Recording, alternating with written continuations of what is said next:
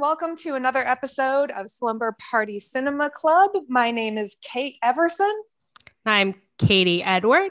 And we are your hosts today. We also have a special guest today. We have Lisa Battisford on the podcast with us. Hi, Kate and Katie. Thank you so much for having me today. It's a pleasure to be here. Yeah, well, thank you. It is a super busy time for you right now because of the work that you do. And so when I told Katie that I wanted to do one of the movies that the minute I think of summer movies, it's one of the first ones that comes to mind. We also know how prescient it is right now. So we are going to be talking about Dirty Dancing, which came out in Katie's just excited to do something. Is another movie from the 80s. One, this came out the year I was born. And two, I was like, okay, given current events that are happening currently, we are freaking doing Dirty Dancing because it's so relevant. Oh my gosh, yes. And there are some really interesting reasons. Dirty Dancing came out in the late 80s. It was 15 years roughly after Roe versus Wade was decided upon the first time, where the Supreme Court gave women protected women's right to choose across the states. And so in 1987, this movie came out, and most of the reactions to it weren't so much about the fact there is a very hefty abortion plot line through the whole thing, but the reactions were more toward the scandalous dancing and teenagers having sex on vacation. So there's a lot to talk about, everything from Patrick Swayze and Jennifer Grey being well over the age of playing teenagers, but playing, teenagers nonetheless. As you do in Hollywood. As you do in Hollywood. I even have in my notes when it comes to if you liked this, you'll like another thing. Wet Hot American Summer. If you haven't seen the TV series that they made with the original cast, all playing high school, the high school students, but being well into their 40s each. Excellent TV show. It's fucking funny. The movie and the show. You gotta like weird comedy. I think you gotta be into like weird absurdist comedy to sort of exactly American Summer. And Dirty Dancing. I mean, this wasn't done for comedic effect. It was just that Patrick Swayze and Jennifer Grey were super hot names to put in a movie in 1987. And also because they were both professional and experienced dancers. That was a huge thing for the movie. The director was really nervous about doing a film that was centered around dancing because another movie had just come out called Flashdance. And they ran into a huge issue when they were producing that movie, in that they had to bring in dance doubles for the main actors. And they had to find dance doubles who looked like the actors because the actors themselves were not good enough to do any of the dance scenes. Oh, shit. I didn't know that. Yeah. So one of the things that the director was keen on was we need to make sure we hire people who actually can dance. And so that's how we got Jennifer Grey and Patrick Swayze, who hated each other. Yeah. I think it was because they were on Red Dawn together, or not on, in the movie Red Dawn together, right? Exactly. And that's when Jennifer Grey started to not like Patrick Swayze. And I don't think he was too big a fan of her either. So this is now the second movie I have picked to talk about where we had two lead actors who did not like each other at all. Yeah, that's always so funny how I feel like that's pretty common in Hollywood, how you hear like, I mean, I guess with Mad Max, it's not like those two characters were romantic interests, unless you're someone who wants to interpret it that way, and by all means, go for it. Love fan fiction. But that happens a lot where like some of the most iconic couples, like on-screen couples, did not like each other at all. Yeah. Well, and I don't know if it's one of those things where if they didn't already dislike each other, just being forced into that kind of intimacy on a set, especially when you consider a lot of these movies, like now we start hearing more about like intimacy coaches and making sure that filming love scenes with, another actor is made as comfortable as possible, as non-intrusive as possible. And they have people who are professionals at helping with that process now. But for a lot of these cases, I mean, we've heard some real horror stories on sets, from sets where two actors, if they didn't already dislike each other, there were going to be some incidents that would make them definitely not like each other by the end of the filming. So Yeah, so there's a whole bunch of stuff I want to talk about, but I'm wondering, Katie, when was the first time you saw the movie, and what was the condition? Ooh, I was pretty young, probably maybe in middle school, maybe early high school, young enough to think that when I saw the VHS sitting like in our video shelf, whatever, I thought Dirty Dancing was about strippers because I just assumed that Dirty Dancing meant strippers. But yeah, no, I was pretty young when I saw that. And I think that was another, I probably watched it on television, like when my mom had it on. That's really the story of a lot of movies I saw that came out of the 80s. My mom had the movie on and I just watched it. Yeah, that's fair. Lisa, how about you? Now, I know that we talked a little bit earlier about this, but have you seen Dirty Dancing? Are you pretty aware of the premise? How much are we going to spoil on this call for you? You know, I think you're going to end up spoiling a lot, but I'm here for it. So I've never seen Dirty Dancing. I'm kind of known for not seeing a lot of classic movies. But I will say something that is really interesting that I have noticed, especially in about the last month, is this idea that a lot of people who had seen it in the past are suddenly saying, I didn't even realize there was, content about abortion in there. And now it's all they can think about. So I just think that's really interesting. So it's definitely going on my list. Yeah. Awesome. Which actually opens us up to explain why we asked you to join us. So for our listeners, Lisa is the founder of Reproductive Transparency Now, which is a nonprofit organization dedicated to fighting for truth and transparency in reproductive health care. So her mission is to raise awareness about anti-abortion crisis pregnancy centers that use false and misleading information to create barriers to abortion access. And also Lisa has an experience. She is an abortion clinic escort where she helps people who need abortions or just people who need to go into a Planned Parenthood for one of the many, many other things Planned Parenthood does.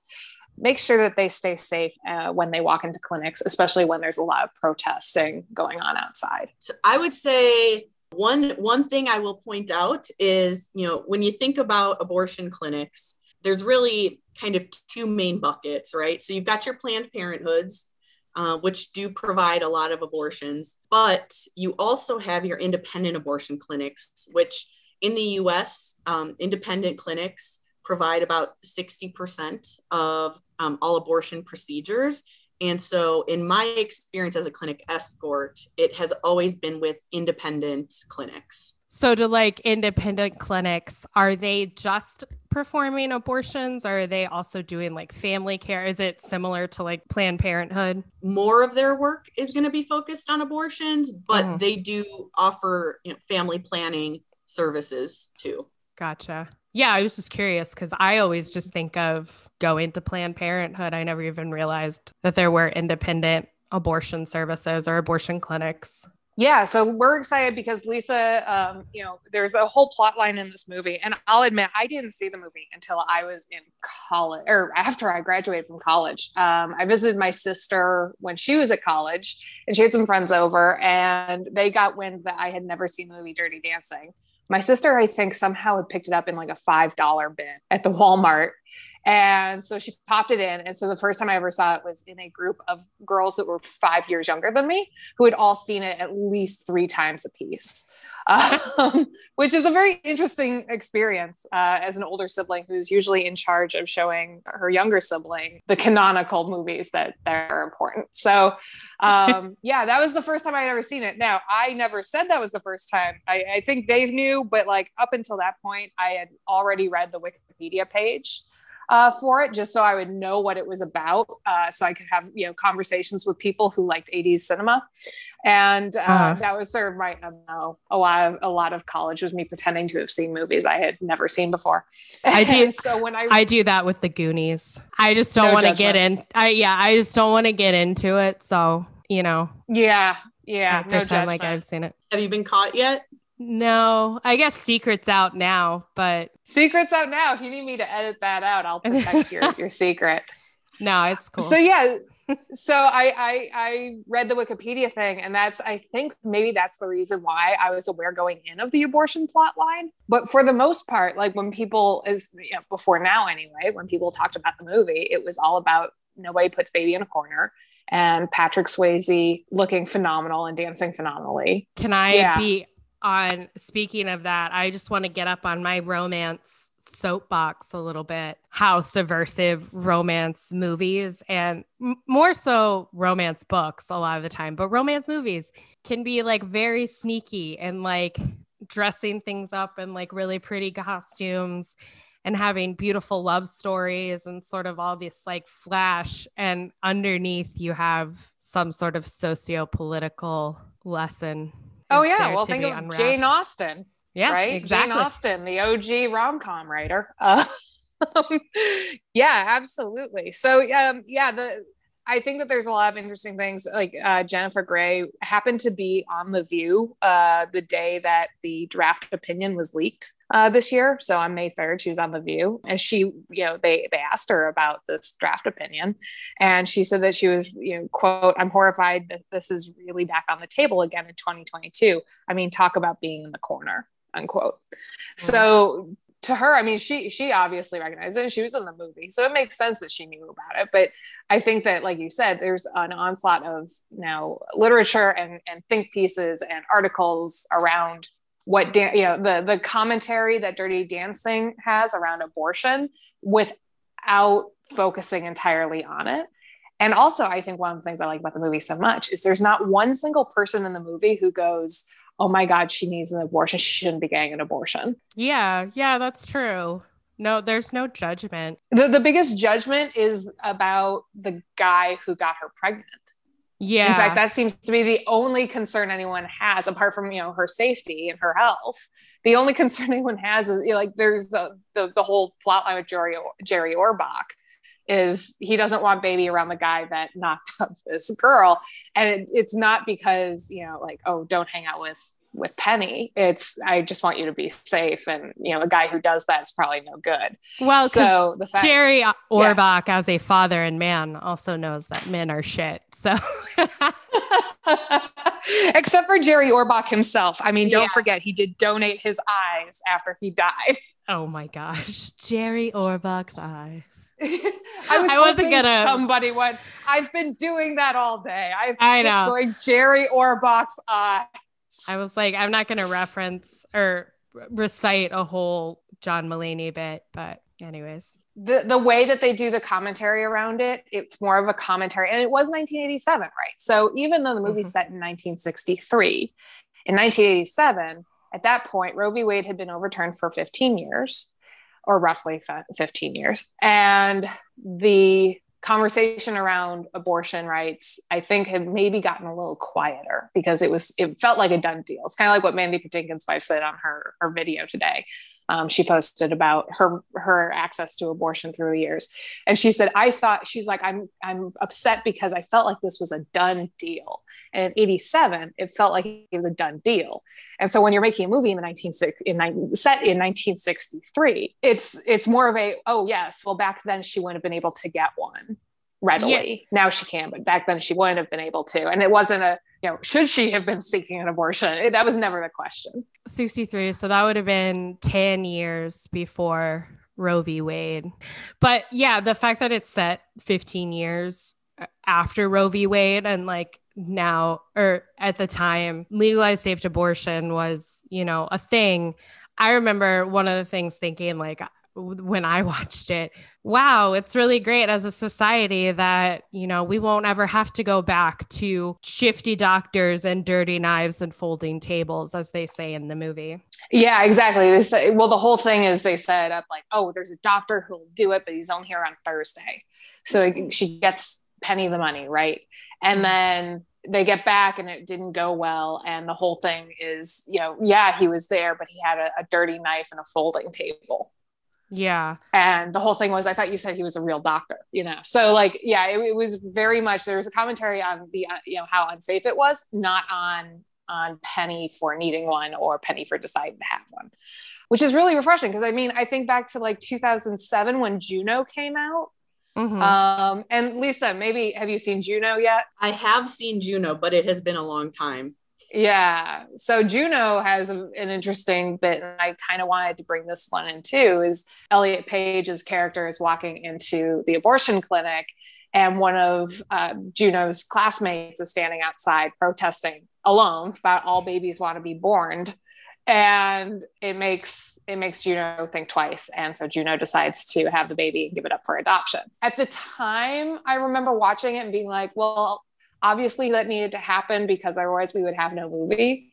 And it would seem weird with that character for Juno not to think of going to do that like first and then deciding against it. But it was still like this interesting like way that, I don't want to call it peer pressure, but in Juno's sense, peer pressure has an effect on that decision that women make. And I always wonder, maybe Lisa, with your experience, do you think that like movies that have that kind of bit, which I think it worked beautifully in Juno because it fit the character and what would have happened. Do you see movies that like show that, you know, the protests work? Do you think that that hasn't had an effect on the way that people protest abortion, especially outside of clinics? I am really glad you're bringing this up. And I would say, have I seen it in movies where it's working?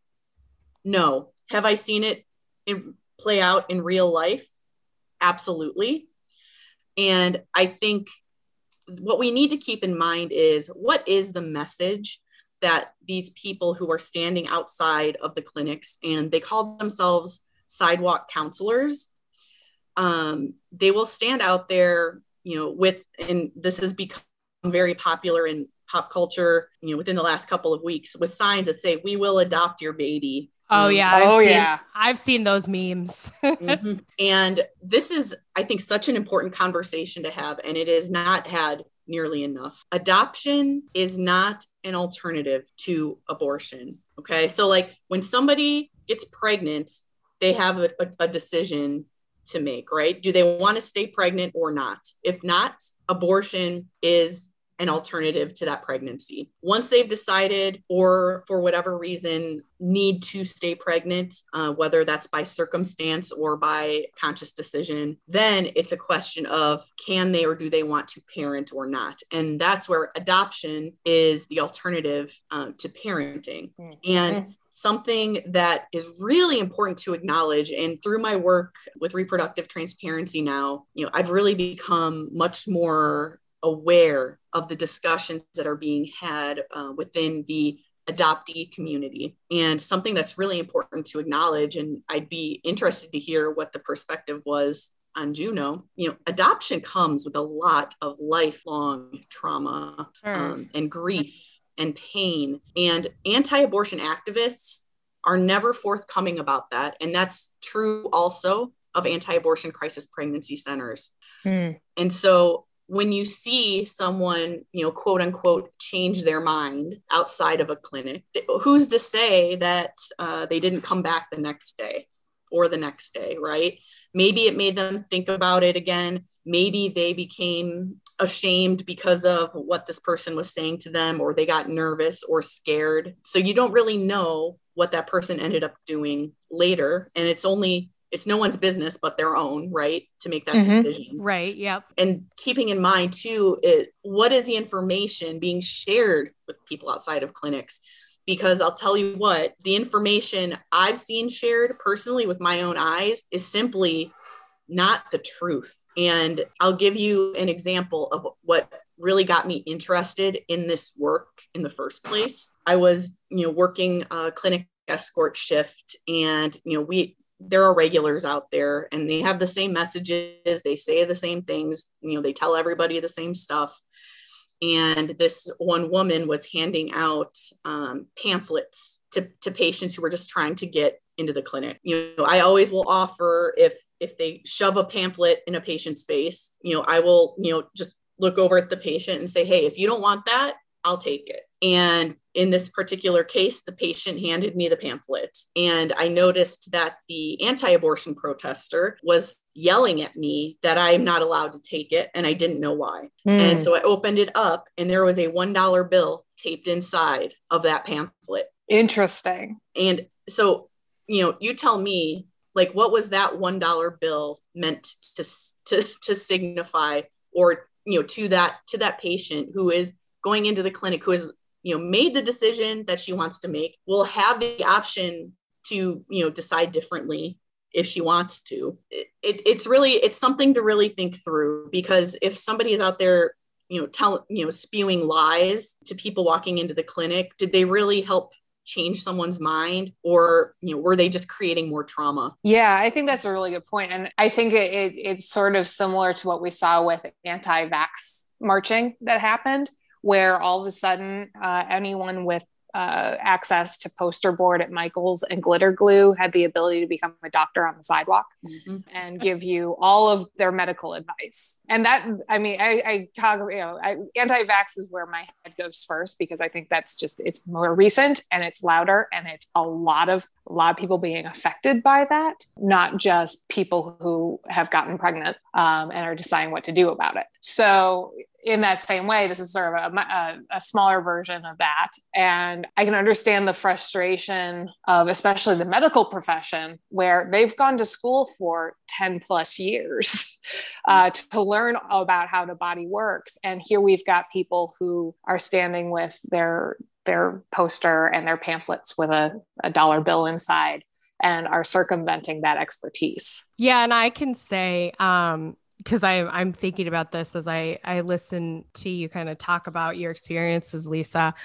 I used to be, when I was younger, I was very religious, and I used to be on the other side of this kind of argument as a kid. Like, I remember being in middle school and going out to like pro-life kind of side of the road protests. I didn't necessarily ever go to any clinics or anything like that.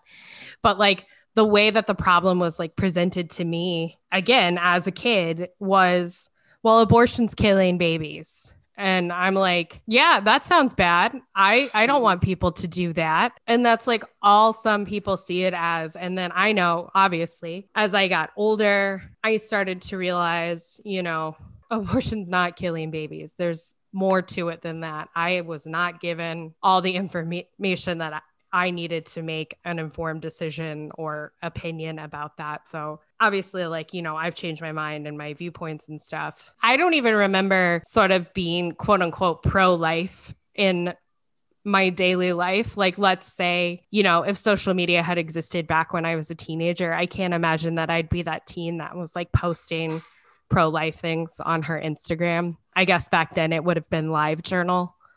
Zanga. my Zanga. Like, all I remember doing is standing. It was like near our courthouse, because that was really like the one place in town to kind of stand and get your point across to everybody, to like max out, your exposure. Just holding signs. Like, I don't even remember what they said. Probably the typical message, like abortion is murder, yada, yada. Mm-hmm. And like, but you know what, even then, like, for being a small, fairly religious town in the South, I do remember people honking horns at us and screaming, "Fuck you," out the window. So there's hope. Yeah. There's hope.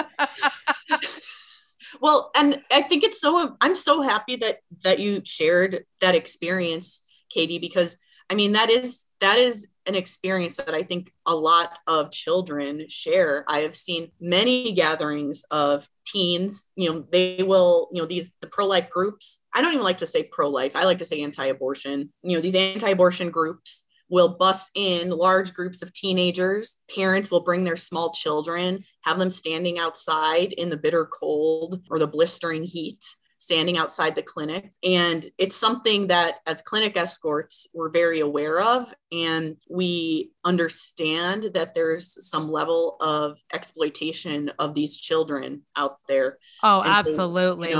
Absolutely. So Lisa, one of the things I'm interested in, this came up because I was talking to a friend who, we're talking, she's up to do an episode of this podcast too. And I was kind of explaining what we're doing. And Lisa, you do have the honor being our first ever guest on this podcast, 3 weeks in to recording. But we were talking, and I mentioned that we were going to have you on because of what you do, especially with Reproductive Transparency Now. And she got very quiet, and she said, yeah, when my mom was expecting me, she went to one of those pregnancy crisis centers, and they convinced her to keep the baby. They convinced her to have me. So without that, I wouldn't be here. And I am not usually lost for words, but I kind of was, because I just didn't know how to respond.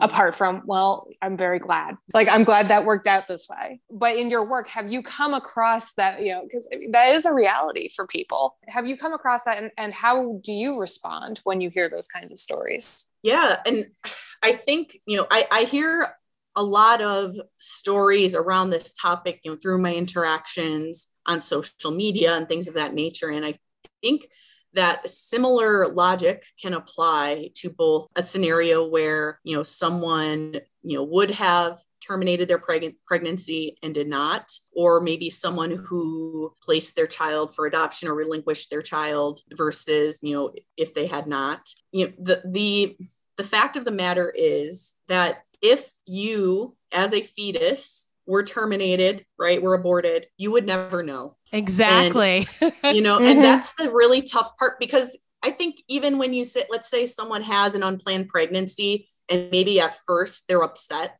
or they're scared, and then they end up kind of coming to terms with it and end up being excited about it, right? There's a switch in the pregnant person's mindset and way of thinking. And the key is, though, did that person have bodily autonomy? Did they have the option to make a choice for themselves that was best for themselves? Mm-hmm. And if the answer to that is no, then that's wrong. But once someone is born, they're a person, they exist, and they have every right to exist. And I can't imagine the pain that would come with thinking I wasn't wanted, you know, like that's traumatic in and of itself. Well, and now we're seeing, you know, how many kids are in foster care while these couples are standing out with their signs. We will adopt your baby. Well, there's 140,000 kids in the system. I think that was the last number I saw. Yeah, that was kind of my reaction to seeing those signs. Like, what stopped you before? Like, no, to be fair. Thank you, Larry Kenny. You know, not all those kids in foster care are in foster care because they were, you know, born to parents who didn't want them. Unfortunately, our country is a way of separating Black families. And so like there's a lot more at stake than just there's 140,000 kids who weren't wanted. That is absolutely not what I'm saying. But we are dealing with an onslaught of children who need families. And meanwhile, we've got people who are standing outside promising to adopt your baby. Yeah, that's definitely the larger conversation too, of like people are just so abundantly unaware of how the foster care system, I was going to say works, but I kind of want to say fails in this country. Exactly. That is a whole different topic for another show. Yeah. And I do want to make sure we do talk a little bit more about Dirty Dancing because there are a lot more like aspects to it. But one of the things, if we wanted to talk about in the situation of Dirty Dancing, it's not that like, they're like, oh, Penny, you know, do you want to keep your child or not? Penny knows she cannot possibly get pregnant, period. There is no discussion of the baby she is giving up. And part of it, I think, is interesting is that this film, if you think about the setting, it's 1963 and they're in the Catskill Mountains and they're at this family campground resort kind of thing with all these activities. And recently, in just the last couple of years, we saw a very similar setting for The Marvelous Mrs. Maisel. If you recall, if anyone's seen the second season of that show, a whole chunk of it takes place at a family, you know, getaway resort in the mountains, in the Catskill Mountains, with Mrs. Maisel's entire family. And that's because in the 60s, a lot of resorts and hotels were not open to Jewish families. There would be Jewish communities that started these resorts in the Catskills where you could come and you learn how to dance, you could play bingo, you could go swimming, you could participate in intramural sports for the weeks that you were there.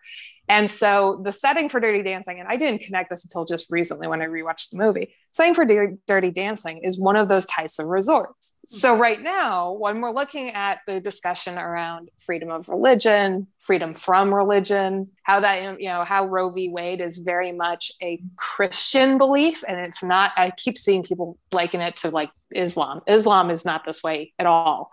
So like, it's very much a Christian belief. And in fact, there are a lot of Jewish scholars that are coming out and saying, you're imposing a religious, you're taking away a religious right that we have, because in the Jewish faith, you have to protect the mother. You have to abort if the mother's life is at stake. Yes. Mm-hmm. And so maybe that is another reason why when we're watching Dirty Dancing, that no one in the community is going, oh my God, she's going to kill an infant by having an abortion. They go, no, we just need to get her the care that she needs. That is a really interesting aspect of the movie that I mean, I know I haven't seen it, but it's not even something I was aware of, that was kind of the context behind it. So that makes a lot of sense, that there wouldn't be a lot of moral outrage necessarily, because you're absolutely on point. Yeah. Now, I mean, the character of Penny, I know that when they originally wrote the movie, Eleanor Bernstein was the writer of the film. She wrote Patrick Swayze's character, Johnny, right? Johnny Castle, yeah. Johnny Castle. Johnny Castle was supposed to be, I guess, like extremely Italian. Yeah. And then they cast Patrick Swayze and they were like, well, I guess not. Did you know that Billy Zane was like a hair away from being cast as Johnny Castle? Yeah, but he couldn't dance. Exactly. And if you find videos of like his test screens, it's really bad. Oh yeah. Well, I think he gave an interview where he was bragging that he was almost Johnny Castle and Sarah Jessica Parker was almost Baby. Yep. Yeah. Which that would have been a weird movie. Yeah. Well, because I guess the studio wanted Sarah Jessica Parker because she was more famous than Jennifer Grey at the time. Despite the fact, well, at this point, Jennifer Grey had done Ferris Bueller. Mm-hmm. She was the older sibling. I mean, she did, and you want to talk about small circles, right? So Sarah Jessica Parker is one of their number one choices they were thinking of for Baby. Jennifer Grey gets the role. Jennifer Grey was about to do press for Dirty Dancing when she was in Dublin with Matthew Broderick, and they had a head-on car collision. So, and that was horrific to her. She ended up going through a lot of reconstructive surgery, and it was a very traumatic experience for her. But let's talk about like the superficial stuff, which is Sarah Jessica Parker almost got the role. She got the role instead, and then she was in a car crash with Sarah Jessica Parker's future husband. Wow. Oh yeah, I didn't even think of that. Yeah, well, no one does. It's just a dumb little like small world thing, right? So, but yeah, it's so yeah, there are a lot of different decisions. But someone else that you would recognize in this movie is Wayne Knight, who plays Stan, who is the MC, whose whole bit is just telling corny jokes. Well, this was Wayne Knight's first major movie. Wait, because isn't that Newman? Yes. Yeah. And so they actually said because he got this movie, it probably opened the door for him to be cast 5 years later as Newman in Seinfeld. Not to mention other 90s classics, which we will have to talk about, Jurassic Park. And my particular favorite movie of my childhood, Space Jam. Space Jam. Oh, yeah. So he went from being telling just the absolute worst jokes in this movie to being a fixture in 90s TV and film, and continues to be. I think I just saw him in another movie. Oh, he does the voice of the Penguin in the Harley Quinn animated series. Oh, that's a good show. Love that show. It's coming back this month. I didn't finish. So yeah, so there's plenty. Kenny Ortega did the choreography for this. Kenny Ortega went on to direct Hocus Pocus. He also, I believe, directed and probably choreographed quite a bit of the High School Musical movies. We're all in this together. Yeah, I've seen it. Clearly. So yeah, so we got the cast, and we have already mentioned Jerry Orbach, best part of Law and Order. Mm-hmm. As much as I love Ewan McGregor, Jerry Orbach is Lumiere, always will be. Oh yeah, in the original Beauty and the Beast. So, but he does play such a good character. He plays, he's not just Baby's dad, but like as soon as she comes to tell him what's going on with Penny after the abortion doesn't go well, he takes his bag and he goes. He doesn't scold Penny. He just does it. He does what needs to be done. He honors his Hippocratic oath. Unlike the doctor with the dirty knife and the folding table. Yeah. Also, Emily Gilmore is Baby's mom. Yes, and actually that was strange in itself because, like I mentioned at the top of it, Patrick Swayze was 35 when they made the movie. In fact, he wore a girdle to make himself look a little bit more slender during the filming, so he would look a little bit younger. Hilarious. So Patrick Swayze was 35. Kelly Bishop, who plays Baby's mom, was only 8 years older than him at the time. So she was 43. And then Jennifer Grey was 27. It was definitely a time where they cast the hot names and they just figured out the ages later. Yeah. 27 to 35 is a little bit more age appropriate than some other choices that have been made in Hollywood casting. Yeah, especially recently too. Yeah, wasn't there just a thing I was seeing around the Twitter sphere about Laura Dern being way younger than Sam Neill in well, always, because that doesn't change, but like specifically. But yeah, I think she was Jurassic in Park.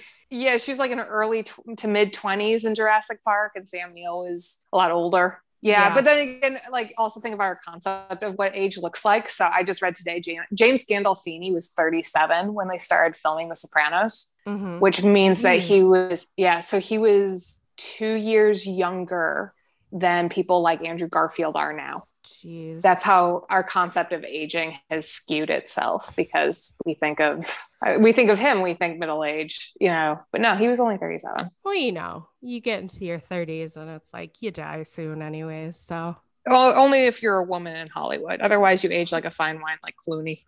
That's true.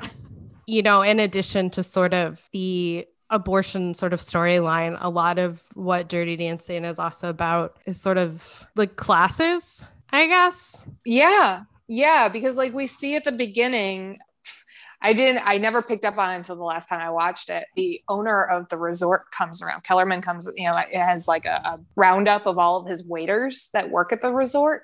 And he's seen telling them, okay, your job, this is a family place. Your job is to be very cordial to the parents and to show the daughters a good time. Yeah. And they're like, he probably didn't mean like that good of a time, but but no, I mean, like he's like, hey, take them out on the veranda to look at the stars, ask them to dance, all of these like very, it's kind of an interesting gender reversal if you think about it, because like the whole thing, typically we think of like Fredo, and like the girl, telling the girls to show the business colleagues a good time.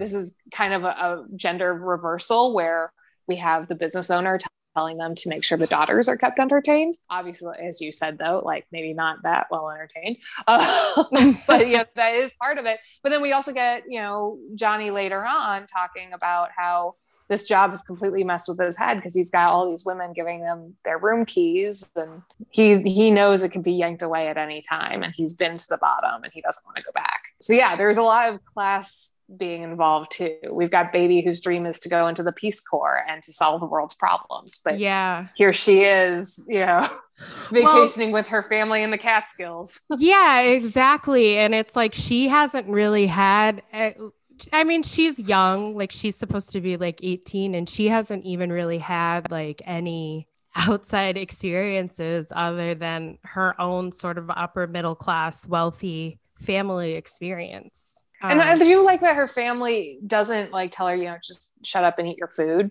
Like Jerry Orbach, it just makes my day in this movie, because like she, they're talking about, look at all this food left on the table, and her mom's like, oh, and are people still starving in Europe? And she's like, oh no, try Southeast Asia. And her dad's like, okay, we're gonna wrap up all this food, we'll send it to Southeast Asia. Like he cajoles her a little bit, but he's still very accepting of who she is and who she wants to be, which is also very lovely. Jerry Orbach, Father of the Year in cinema. Yeah, for sure. So Katie, you mentioned that you watched the episode of Movies That Made Us that talks about this movie. And I have not watched a single episode of that show. I think I have to. Oh, it's so fucking good. It's short. It's like, I think it's 6 episodes a season, and all the movies they go into are pretty classic movies that most everyone has seen. But yeah, it's a really good episode. The story of how the movie got made is like most movies that end up being classics. It was definitely an uphill battle. And I always think it's really funny. Every time it gets me when, some famous producer, director, studio head, whatever, will hear about, the story of the movie or the script of the movie, or in this case, it was like this well-known producer watched a rough cut of Dirty Dancing, and he was like, throw it in the trash and burn the negatives and collect the insurance money. This is going to do nothing. But no, the funny thing about this movie to me is that Eleanor Bernstein wanted to write a movie about Dirty Dancing. which she said was what you see the quote unquote lower class people doing in the movie, like kind of all the grinding and being close together and stuff. She was like, yeah, that's what we used to do away from our parents. We'd go down into a basement and dirty dance. And that's really like what she wanted to write about. And they sort of backed themselves into the story. But yeah, I was thinking about like in high school when our teachers would get really pissed at us at dances if we were grinding up on each other. Did you have like the balloon you had to hold between each other if you don't room for Jesus? No, they would just turn the lights on and be like, hey, everyone, stop being so horny. Like, in those exact words. I'm paraphrasing. But Lisa, did you have something similar at your school? Yeah. Did you ever dirty dance? So I'm trying to think. I personally wasn't much of a dirty dancer, and I went to a Catholic middle school. Okay. Once I got into high school, though, I was just more of the nerd crowd. Hey, that didn't stop our nerd crowd. I can picture now, Katie, teachers turning on the lights. But you were saying. Yeah. She wanted to write a movie about dirty dancing and like that experience of being a teen. And then sort of they backed their way into the rest of the story. She did say that like she set out to write a romantic movie, like I was saying before, that sort of had some substance to it. One of the other things, the studio that produced it was this studio called Vestron, which is now out of business, defunct. They produced really great movies prior to Dirty Dancing, like Chopping Mall. I don't know if you guys have seen that. I do not know this movie. It's like a very, very B horror movie. I've seen it. It's about these like mall security machines that go rogue and they start killing people in the mall. So like Paul Blart meets RoboCop? Yeah, kind of. Yeah. Okay. So movies like that. There was no focus on quality. They were kind of quantity. And also they produced a lot of VHSs, and I guess like that was still before VHS. Like people were really watching movies at home. Like the only videotapes that people really had were porn. Like, that would explain why in 1988 they said that this was the top rental from video rental stores. So yeah, they worked with this company Vestron to like get it produced, distributed. Like it was a success, but it didn't really save that company, unfortunately. But you can still watch, the greats like Dirty Dancing and Chopping Mall. Well, and then actually Conan O'Brien is also to thank for some of this film's late life revitalization. I guess he served as a gag on his show, started telling people to write in to the studios to tell them to release Dirty Dancing as a special edition DVD. Oh, shit. I didn't know that. And yeah, or I think it was like to re-release it on DVD or something. But I don't think the studio was planning on doing it quite yet, but they got this onslaught of Conan O'Brien fans writing in. And when asked about it later on, someone was like, Conan, you like Dirty Dancing so much, you got all these fans to like write in. And he was like, I really don't like the movie that much. It was all a bit. Nice. But still, thank you, Conan O'Brien. Yeah. Oh, another thing I learned from the episode, but it is a good episode. Everyone should go watch it. The record, the vinyl that came out, the soundtrack that came out was one of like the best selling records of all time. And that like made a bunch of money because people would go see the movie and then immediately run to the record store and buy the soundtrack. Oh, and heck, even if you didn't see the movie, if you think about what's on that soundtrack, it's all great stuff. So that makes total sense. I mean, like I liked the movie American Hustle quite a bit, but not so much that I bought the soundtrack just because it was American Hustle. I bought the soundtrack on vinyl because the soundtrack for that movie is awesome. No stranger to doing that, but that makes sense. Well, I know that we are coming up to the end of our time, but first off, Lisa, thank you so much for joining us with us tonight and listening to us talk about a movie that you've never seen. You should watch it. I will. It's going on the list. Yeah, and let us know what you think of it. However, don't watch Dirty Dancing 2 Havana Nights. Or the 2017 remake, which even critics who originally were around long enough to pan the original Dirty Dancing said that the 2017 remake was a disgrace to the memory of the film. I forgot about that. Holy shit. Yeah. It was like that time period where they're like, oh, it was made in the 80s. Let's remake it with like Julianne Hough. So like they did Footloose and they did Dirty Dancing roughly around the same time. Dude, I've got thoughts about Footloose. Oh, that's going to be another episode. But Lisa, any last thoughts? I mean, I'd love to hand it over to you. I know that your organization is hard at work, especially right now. Is there anything that, listeners who are interested in learning more or interested in supporting your cause, anything that, you want to share with them for how to get involved? Yes. So, I mean, what we talked about earlier, right, was patient escorting. And so something that's really important to understand is that is very separate from what my organization does. So that's something, in this time, right, there are many different ways for people to get involved in the movement. And I know that, patient escorting is one very popular way. In fact, escort groups across the country have been completely flooded with volunteer applications. And so, folks might be looking for other ways to get involved. And that's really where Reproductive Transparency Now comes in, because our mission is very, very focused, raising awareness of anti-abortion crisis pregnancy centers, which are also often called fake clinics. And the thing that's really important to know about these places is they are everywhere across the United States. They are in all 50 states. In many states, they are getting massive amounts of taxpayer funding. And which is so ironic because of the, what is it called, act, you can't have any federal funding for abortion clinics, but they can get American tax dollars. Yes, they do. They get tax dollars, and it varies a lot by state. So, in Illinois, they don't have a state budget.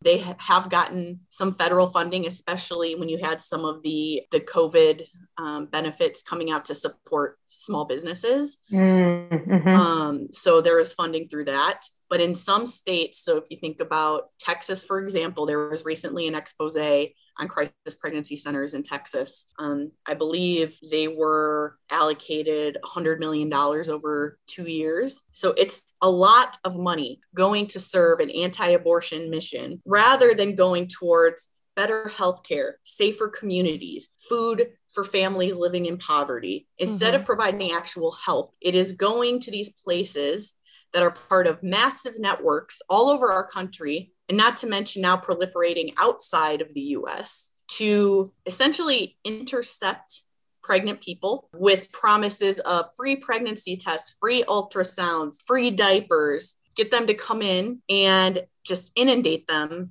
with anti-abortion propaganda, harmful medical misinformation. These places, for the most part, do not have medical licenses. People think they're visiting a medical facility, but they don't have medical licenses. They don't have medical staff. The ultrasounds that they are giving could be given by any person off the street. They don't necessarily know what they're doing with the ultrasound equipment, because all they're trying to do is pick up some sort of cardiac activity and then manipulate you emotionally to say, you can't do this. And they don't even know necessarily if the person's considering getting an abortion or not. There are a lot of people who just wanted the free pregnancy test. So this is a major, major gap in our country in terms of getting people the medical care they need, because they're getting tricked by these manipulative people with very false advertising, claiming to provide abortion counseling, when really all they're providing is anti-abortion propaganda. And these places could be right in your community and you'd have no idea. In our protests, so we protest crisis pregnancy centers here in Illinois. And, we have had people come up to us during those protests and say, wait, this is one of those pregnant and scared places. This isn't an abortion clinic. Wow. They're that good at hiding it. They are that good at hiding it. The names are similar. The messaging is similar. Some of the crisis pregnancy center networks here in Illinois, they'll actually maintain two completely separate websites. One that is for potential clients that they are, tagging with keywords like, abortion, I need an abortion, abortions near me. Mm-hmm. So the pregnancy center will pop up. But then they have a separate website for their donors where it is very, very clear that they are an anti-abortion organization, and they will brag about the work that they're doing. It is disgusting. And so many people have no idea that these things are happening and that these places are right in your community, presenting itself as some small nonprofit run by maybe a couple of middle-aged or elderly ladies trying to make a difference in their community. These are backed by huge machines, and they are even more dangerous now than they ever have been before, because now that Roe has been overturned, and in those abortion hostile states where they are implementing essentially bounties for people who aid and abet abortion, where do you think the information that they're going to use against pregnant folks is coming from? Yeah. It's these crisis pregnancy centers collecting data, compiling massive databases. Data privacy is a huge concern here. And this is something we need to be thinking about and protecting ourselves against. And there are a lot of resources out there to kind of understand more behind what's going on. If any of the listeners are interested in learning more,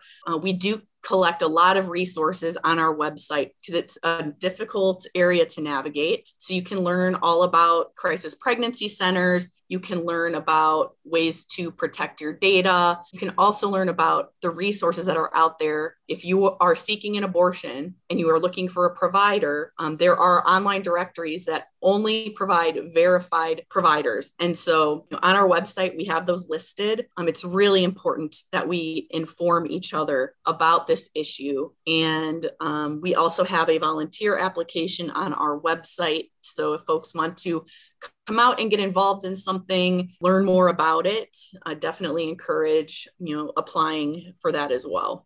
Yeah, so our website is reprotransparency.org. And we'll post that along with this episode. In fact, if you keep an eye on our Twitter feed after this goes live, we'll post your website. I know that there was a John Oliver last week tonight that he did. It was a 20-minute expose on these pregnancy crisis centers and very similar information. So yeah, keep an eye on our Twitter feed at SP Cinema Club for more information on all of this. Like Lisa, like you said, right now, there's a lot of misinformation that is going to be passed around. And it's just important that we keep each other as informed and up to date as possible. Absolutely. Well, I think that's going to do us for today. Thank you so much, everyone, for taking a listen. Thank you, Lisa, for the work that you do, for taking time out from the work that you do to join us and talk movies and talk about this very important issue. Yeah. So don't forget to follow us on Instagram and Twitter. We are at SP Cinema Club. If you like our podcast, please subscribe and share it with your friends. Also, you can rate and review us on both Spotify and Apple Podcasts. And just FYI, we are now going to be in a regular posting schedule, so you can look for new episodes in your feeds every Monday from here on out. Woohoo! I'm excited. Thank you very much. Have a good one, guys. We'll see you next week.